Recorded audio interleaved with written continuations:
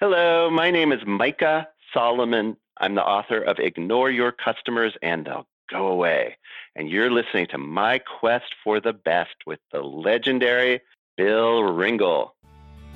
Listen up, small business founders, senior managers, and rising stars. Bill Ringle here, host of My Quest for the Best, where ambitious small business leaders discover strategies and tactics to unlock your growth potential. On each episode, I bring you the inside stories from published and accomplished guests who want to share their knowledge and experiences so you can be more successful in leading your people, managing your business, and navigating towards more growth and more impact in a changing and challenging landscape. Let's dive in. Joining me today is Micah Solomon. Micah is a consultant, keynote speaker, trainer, and customer service turnaround specialist. He's a senior contributor to Forbes.com, and his articles have appeared in the New York Times, Harvard Business Review, Inc., ABC, CBS, and NBC, among other places. Mike is here to discuss topics from his book, Ignore Your Customers and They'll Go Away, the simple playbook for delivering ultimate customer service experience. He's based in Seattle, Washington. Welcome, Micah. Well, thank you so much, Bill. It's great to have you here. And a question I like to start off with is, when you were growing up, who's someone who influenced or inspired you? Sonny Jurgensen, the quarterback of the Redskins. I was convinced I was going to be a football player when I grew up. And what about him caught your interest and inspired you? Well, he was so good at passing, which was the only thing I could do right. I wasn't big enough or strong enough for any of the other things that you realistically need as a football player. So that's what inspired me. That's interesting. So that you saw that if you could specialize in a particular skill, you had a shot at doing something really cool, like being a professional football player, just on the passing skills alone. Well, that was my fantasy, at least. Yeah, that's my fantasy.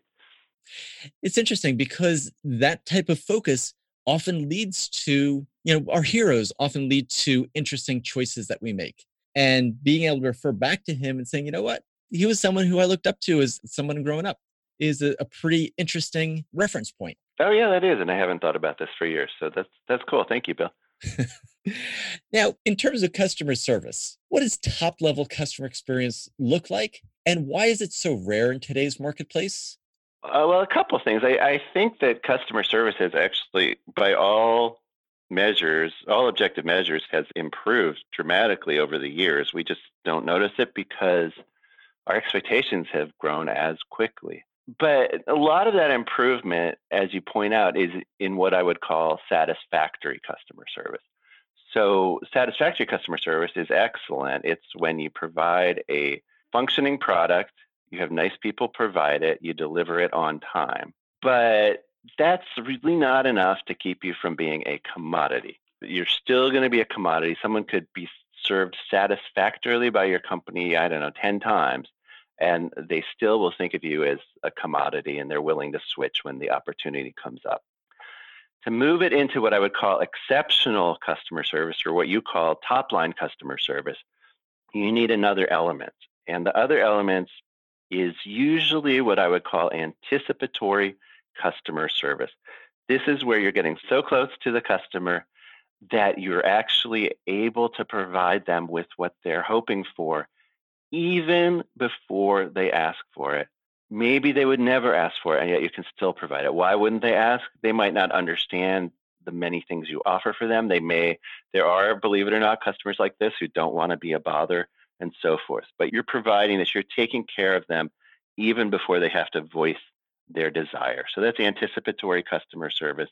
And most companies don't know about the goal of providing that, let alone how to go about it. Can you give me an example of a company that provides anticipatory customer service and what that practically looks like? Well, when I go into Nordstrom, my salesperson is named Joanne Hassis, and that's her real name, Hassis. She's right near you. She's at King of Prussia Mall, believe it or not, Bill. So just outside of Philadelphia, Joanne Hassis, highly recommended. So I'll go in there and I will think that I need this and that. But number one, she'll gently tell me if I'm wrong. And more gently, let me say, than my 18-year-old daughter. I saw a really nice sports jacket on the Nordstrom site. And I said, do you think this looks nice? And my daughter said, well, on him.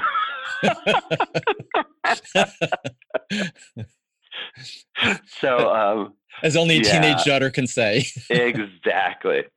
So Joanne's more diplomatic than that, at least with her customers, which is fine. You don't have to be diplomatic with your dad, but you do need to be with your customers. So number one, I mean, I say, oh, I want this and that, but she knows what I really want is to look good, right?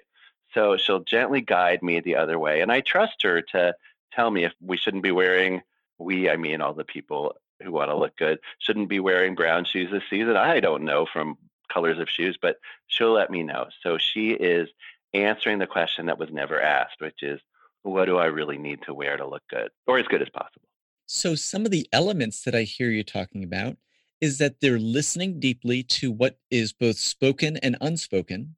She's built trust with you, and then she's providing expert guidance along the process in order to make it a win-win outcome. It's not just looking for you to buy the most ridiculously expensive jacket. She wants you to buy a jacket that's going to make you look good so that you refer others to her and you continue to come back. Yeah, and I can show my 18-year-old daughter I have I actually am slightly respectable.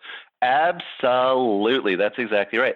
Now I can actually give you another one or two principles we can learn from Nordstrom because I'd forgotten that they were local to you. So is that okay? Please. So Nordstrom also is one of the companies that that lives a principle that I have a whole chapter on in my book, Ignore Your Customers and They'll Go Away. And this principle is automatic positivity, or maybe more fun way to put it is having a default of yes. So in a great customer experience, everyone who works there is primed to say yes. The answer is going to be yes. We just have to find out what the customer's question is. And I think if you walk into a Nordstrom, you will get this feeling. Like you walk in there and you're going to have two impressions. Number one, boy, I'm going to pay a lot for this suit because the place is so beautiful and the merchandise is I don't know if you know that. You probably have noticed this, Bill, but if you want to make your store look like it's a bargain, you put the racks closer together. Well, the racks aren't closer together at Nordstrom. They're nicely spaced out. There's plenty of room for everything. So number one, it might be expensive, but number two, all these shining people standing there smiling are wanting to say yes to me. That is their goal. They just have to find out what I'm looking for. And to give you an extraordinary example of this default of yes, I used to buy these button-down short-sleeve shirts. I guess I fancied myself working at NASA or something. No, these aren't the white ones that you see in the movies about the moon launch. But like Apollo 13 exactly. with Tom Hanks. These are exactly. These do have the button, so I could, I guess, put a pocket protector in there. They don't have anywhere special for my slide rule, but these are actually somewhat nicer, fashionable button-down short-sleeve shirts. I always bought them from Nordstrom. Well, Fashionable went out of business, or at least dramatically cut down their offerings in the kind of shirts that Micah wanted to buy. So I asked Joanne about it, and she looked into it, and she literally could not provide those anymore. So what did she do? She didn't try to convince me to wear something I wouldn't like. She found relatively similar, I mean, not unfortunately not the same, but relatively similar shirts for me on a competitor's website. So she wasn't making a sale through this, but I would buy my short sleeve shirts from them and I buy everything else from Joanne. So she got to yes, even though it didn't make even a penny for her that day. Now, an important part of getting to yes is that leadership needs to applaud employees when they do this. They don't. I mean, if one of the Nordstrom brothers. Before we get even to applauding, I think a lot of small business leaders are listening and saying, "Well, wait a second. It takes more to hire people who are sharp and caring and so forth, and they'll want to be compensated better. It takes more to train them and keep them appraised of what our stocks are and what inventory we have, and to allow them to make time to search websites and do other extra activities other than just bringing people from the aisles with the armfuls of clothes over to the cash register. Isn't customer service at this level more expensive? And I'm setting this up for you, and you know why. Well, I can't disagree that with it that it may be more expensive. I mean, you do want to pay people do want to pay people well, so the good ones will stick around.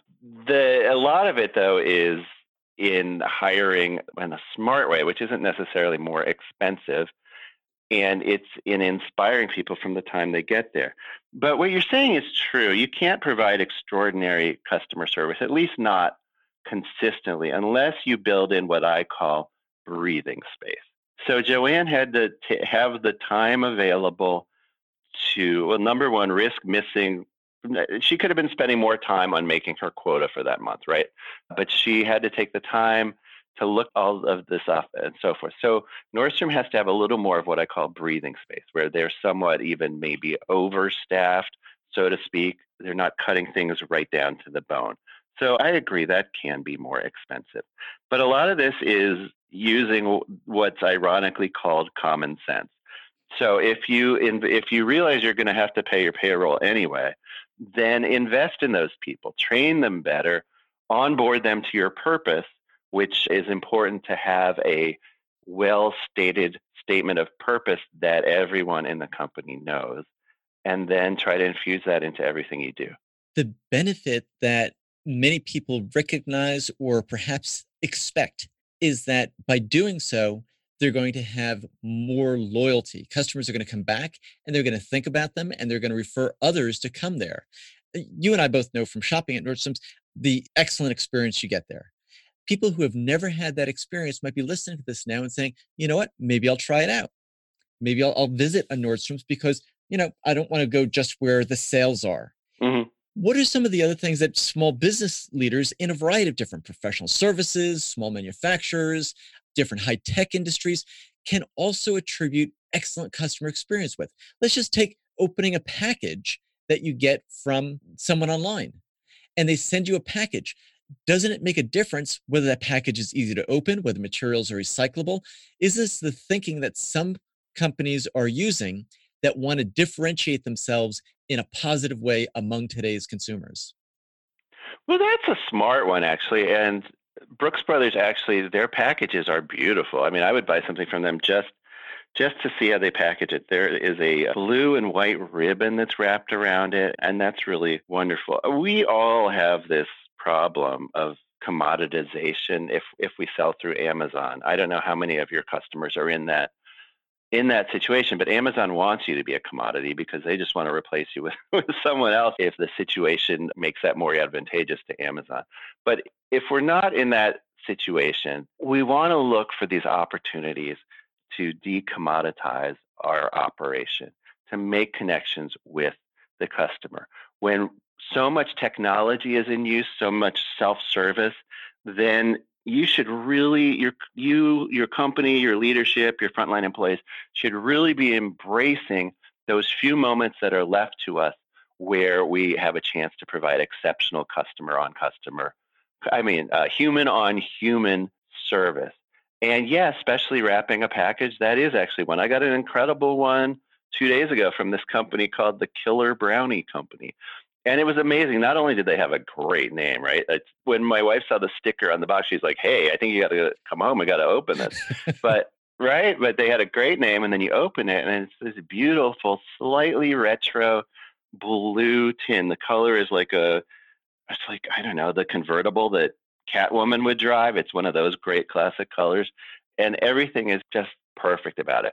So they knew they weren't necessarily going to have a chance to interact with me in person, but they let their spirit be infused through the packaging. One example I give in the book is how Zappos tries to make a bond with every customer on the phone. So when you hear that, you're like, well, that's cool. But then you think, but Zappos they're not really a sell by phone operation. They are an e-commerce company. If they weren't, Amazon wouldn't buy them and the acquisition wouldn't have gone so seamlessly. They are an e-commerce company. An extremely small amount of the shoes and apparel that Zappos sells are sold over the phone. Nonetheless, Zappos thinks that the very few times that customers call them on the phone are their best marketing opportunity. So they try to make each one of those extraordinary.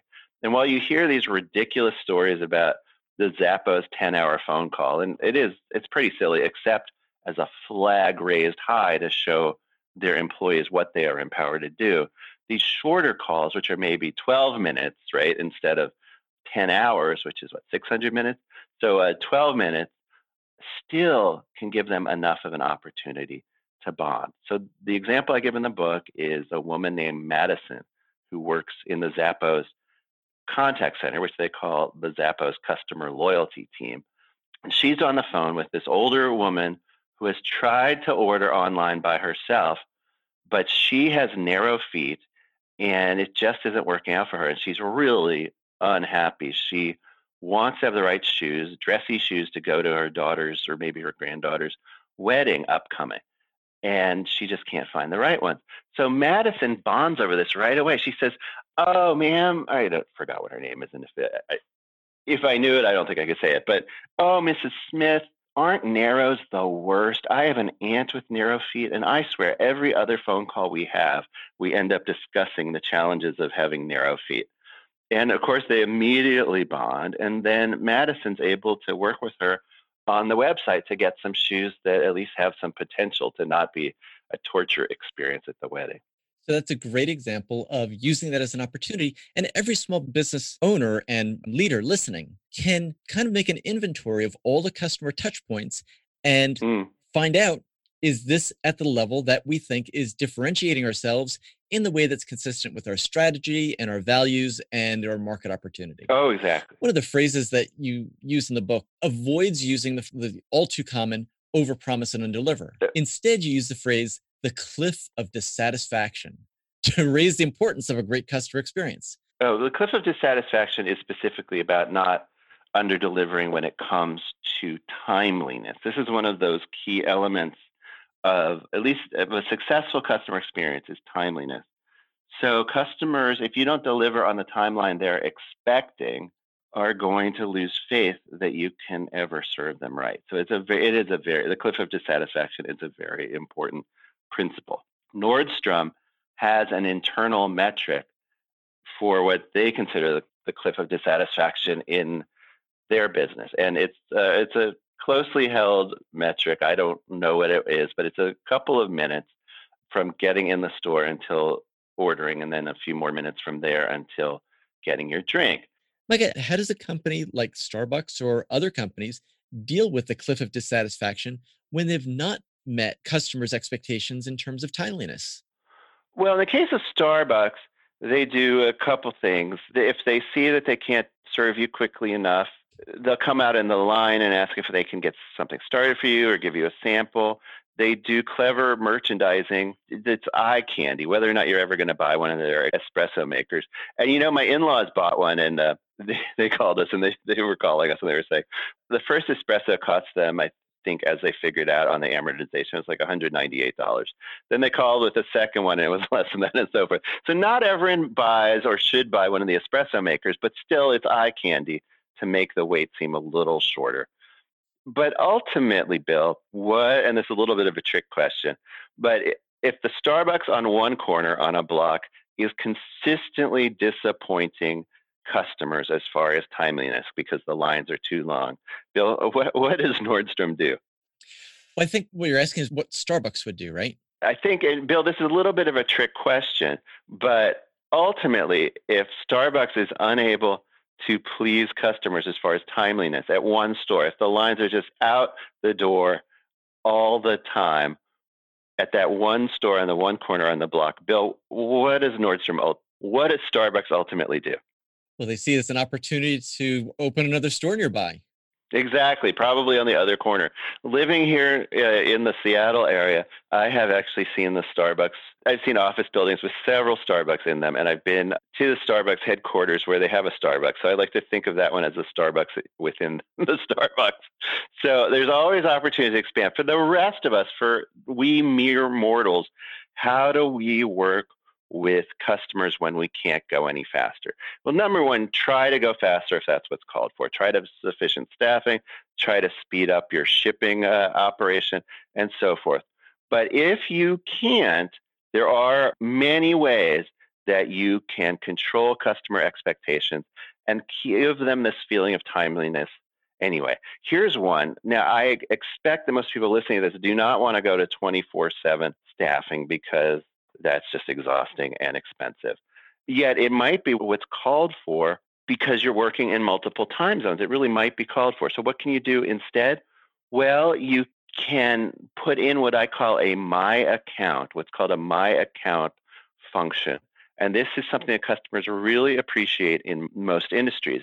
For USAA, which is a great insurance and banking organization that I cover in the book, they have a My Account. So when I got, you're in the Philadelphia area, the greater Philadelphia area, so you'll relate to this. I was in suburban Philly and I got rear-ended by a driver from New Jersey, which is rather right? It's rather the common, Convention and apparently. Visitors Bureau of both states, thank you.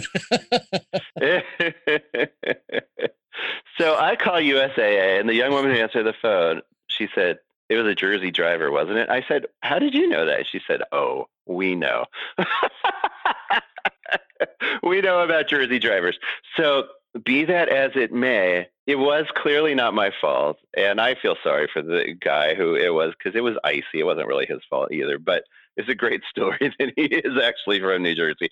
So USAA had to wait for day after day. In fact, I think it became week after week for the New Jersey insurance company to contact USAA and accept the responsibility for this. So for all those weeks, I could be frustrated thinking, wow, USAA is not getting back to me. Why aren't they getting back to me? But instead, I could go to the USAA My Account page on their website, which I recommend most of your listeners install My Account type functionality. And 24/7, I could go and check, and it would say, essentially no progress. It would say awaiting opposing insurance company, awaiting imposing insurance company. That was the actual exact wording. Now, after a few days, I might want to call my person there at USAA and see if anything could be done. But I didn't have to be calling her in the middle of the night. I could, in the middle of the night, see for myself why there wasn't all that much timeliness going on. So that managing expectations of customers for timeliness is very important. Another completely non-technology driven way you can manage customers is, say I got a voicemail on my office phone and it said, let's say it's from an internal customer, another department, and it said, hey, Micah, in whatever it is, operations, I need a report on blah, blah, blah. Thanks. So I get this voicemail the next morning. I think, oh, that's going to take me about a week to get together. But I don't call the person back. I just start working on it slowly but surely. And after a few days, the person who called me is going to be getting irritated. They will think that I'm ignoring them. Well, they don't have to be thinking that. What I should have done is I should have called them back and I should have said, hello, person from the other department. Thanks. I am happy to do that report for you. It's going to take me 5 days. Does that work for you? And they'll say, okay, that's great. So maybe I'll get it done in 4 days. And that way I'm actually, as the cliche goes, I'm actually exceeding expectations. But they're expectations I set myself for timeliness. That's right. And you participate in the process rather than just let it default. Exactly. Micah, here's a question about the way that some companies measure things. Like we were talking about Starbucks before, and we said that they have two important measures. One is the time between when they walk through the door and they place their order, and from the time they place their order to when they start to sip something and enjoy some of their offerings. Yes. How do they measure that? And what's a technique we might be able to learn in order to make these kinds of observations in our own businesses? Well, they're using, the eye in the sky that they have in the store. So they can play back the tapes, just like a pro football coach would, right? They play back the tapes and they see what's going on. For the rest of us, I think that might be a little extreme, but we have a lot of this data in our systems if we just start paying attention to it. I think there's always opportunities to learn more. Just make sure the harder part really than the measuring is deciding what to measure. And that may require doing some surveys of your customers to figure out what's important to them. The problem with doing surveys is customers kind of they don't necessarily know what it is that's irritating them. What's some insight or advice you can offer to ask better questions or kind of events to look for that might be a good opportunity to ask them if something went well? Well, I'm considered the customer service turnaround expert. So when I come to your company, I actually will mystery shop it myself and see how the process feels to me as a customer. And depending on the size of your operation, I may employ a few other. I mean, please don't everybody call me wanting to be hired to do this, because it is really fun work. But I may hire a few extra people to do this with me, and we will see how it feels to us. You can also, a really good thing to do is to start paying attention to the long form comments on your surveys. So because of the volume, many companies only pay attention to the numeric answers on their surveys. Right.